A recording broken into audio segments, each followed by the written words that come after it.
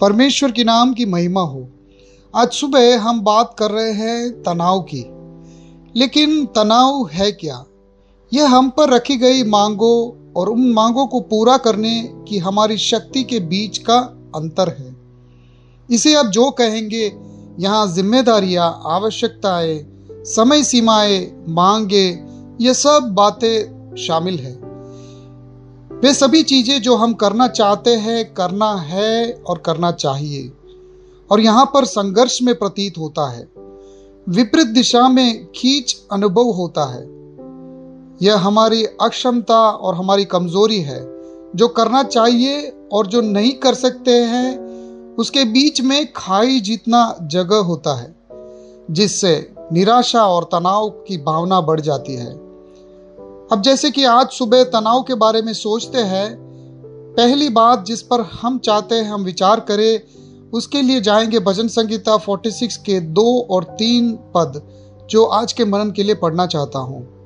इस कारण हमको कोई भय नहीं, चाहे पृथ्वी उलट जाए और पहाड़ समुद्र के बीच में डाल दिए जाए, चाहे समुद्र गरजे और फैन उठे और पहाड़ उसकी बाढ़ से कांप उठे। आपने ये 2 वचन पढ़ के सुना। दूसरे आयत की शुरुआत इस प्रकार से है, इस कारण। क्या तथ्य है जानने के लिए हम पहले आयत को पढ़ेंगे। पहला आयत इस प्रकार से कहता है, परमेश्वर हमारा शरण स्थान और बल है, संकट में अति सहज से मिलने वाला सहायक। इसलिए 2 का आधार पहला आयत पर टिकी हुई है कि परमेश्वर जो हमारा शरण स्थान और बल है। इस भजन के लेखक के पास भी कुछ परेशानियां थी। वो अपने जीवन को हिलने के बारे में कुछ जानता था। जैसे कि कोई भूकंप आ गया हो, उसका अनुभव कभी कभी भीषण बाढ़ की तरह होता था। उसे लगा जैसे कि उसके पैरों के नीचे की चट्टानें कभी कभी हिल रही थी। शायद यह तनाव का वर्णन करने का हिब्रानी तरीका भी हो सकता है।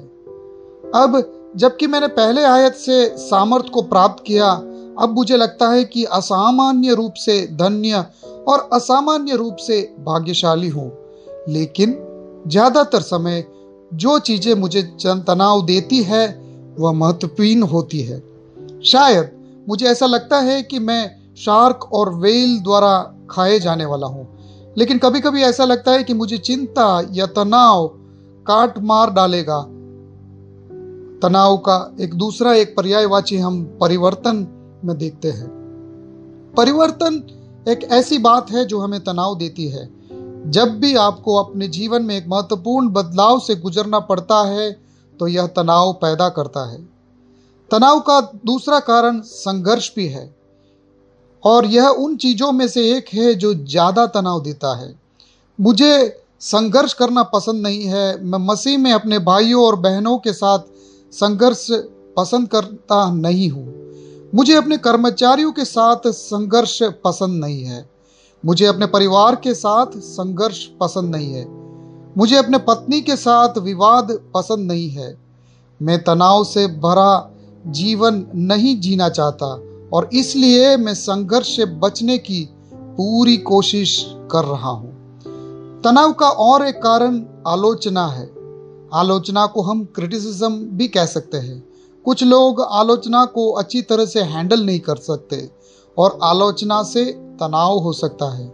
अगर आप ऐसे माहौल में हैं जहां आपकी बहुत आलोचना या क्रिटिसिज्म होता है, तो आप जानते हैं कि किस तरह का तनाव आपके जीवन में पैदा कर सकता है। जब तुम प्रभु को जानते हो, जब आप अपने जीवन में उसकी उपस्थिति का अनुभव करते हैं, जब आप जानते हैं कि स्थिति उसके नियंत्रण में है, तो आपको तनावग्रस्त होने की आवश्यकता नहीं। आप केवल उन पर ध्यान केंद्रित करें और वे आपकी शांति प्रदान करता है। तनाव का इलाज क्या है? शारीरिक व्यायाम, उचित आहार, पर्याप्त मात्रा में आराम।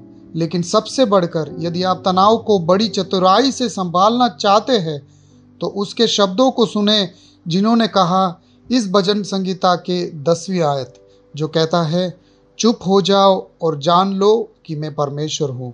ये वचन से परमेश्वर आपको आशीष दे, दृढ़ करे, आपके हर तनाव दूर हो जाए। परमेश्वर आपको आशीष दे। आमीन।